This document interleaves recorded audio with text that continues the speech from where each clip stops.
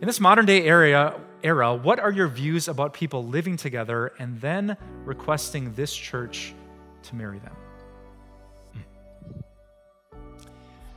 That's a great question.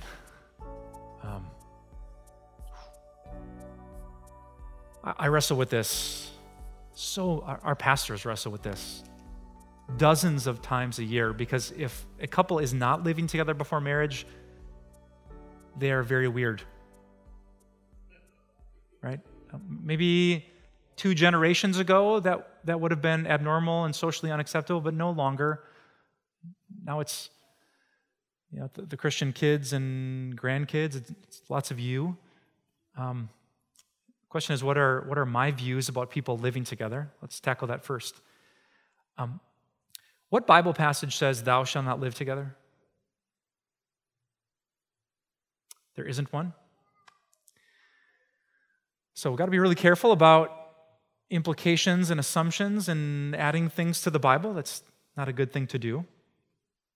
But I will say this. What does the Bible say about having sex outside of marriage? A lot. There's a passage in 1 Corinthians 6 that says, "Do not be deceived." It's not just the drunkards and the slanderers and the swindlers and men who have sex with men that might be in trouble. The first thing on the list is, do not be deceived. The sexually immoral will not inherit the kingdom of God. Right, so what's moral sexually to God is 2 people enjoying the great, good gift of sex. That's what it is. After they've made this lifelong commitment publicly in front of God and in front of witnesses. Now, if I was you, let's say you're dating someone, and I hear that passage, I'm thinking, I don't want to mess with that.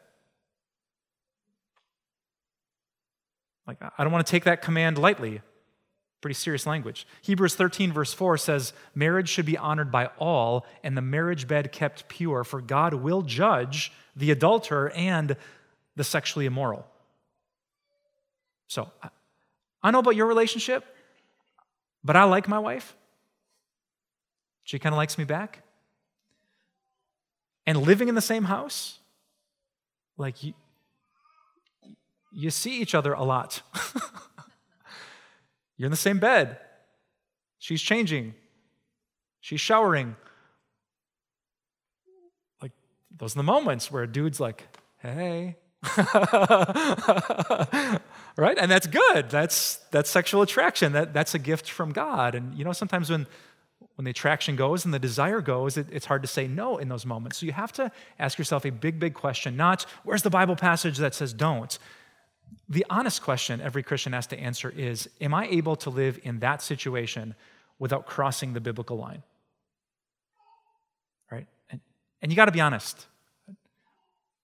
I've actually found in counseling the most effective thing to do, and this can work with men or women, but especially you ask guys this, like, dude, just be honest with me. Is it happening? And no dude has ever said to me, "No, like not even close, Pastor." Like it just is. Sexual attraction is often very magnetic. And when you get 2 magnets close enough to each other, they end up together. So I would say, even though it's difficult, super inconvenient, 99% of couples that I've met have options. You can crash with a friend. You can stay with your parents.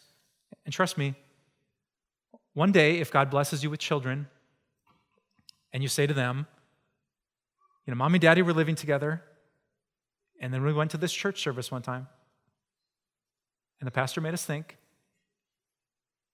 and it cost us a few grand in rent, and I didn't sleep over, but I drove back to my parents' house at night. You will never regret doing the hard thing for the truth of God's word. Never. So, if that's your situation, if you've crossed that line, I'd encourage you to repent, come to Jesus. There is forgiveness for sexual sin. And as 1 Corinthians 6 verse 18 says, flee. Run from sexual temptation. It's strong. Keep far away from that line. What about requesting this church to marry them? We don't got time for that. Very, very complicated. What do you expect out of a wedding? Do both people have to be repentant? What if this is their way of like fixing the situation? Like, okay, we are living together, but we want to be married. We love each other. Can we do that soon? We do that all the time at church. If two people say, hey, we want God to bless our wedding, but we're just living in this and you're not going to change this, and here's the date, then I got some issues, right? Don't stand up front and say you love Jesus and you want him to bless you if you don't want him to bless you right now. So every couple is different. Every situation is different. If you grew up and you've been hearing this for 25 years and now you're stiffing God and his word, no, I got issues with that. If you're brand new to church, you're like, what? I didn't know the Bible said that. I'm going to be patient with you. So every couple's different. But I would encourage you, like, I've done a lot of things wrong in my life. Waiting to live with Kim until we were married is one of the things we did right. So you can do it. There's grace and mercy and a lot of people who want to help you.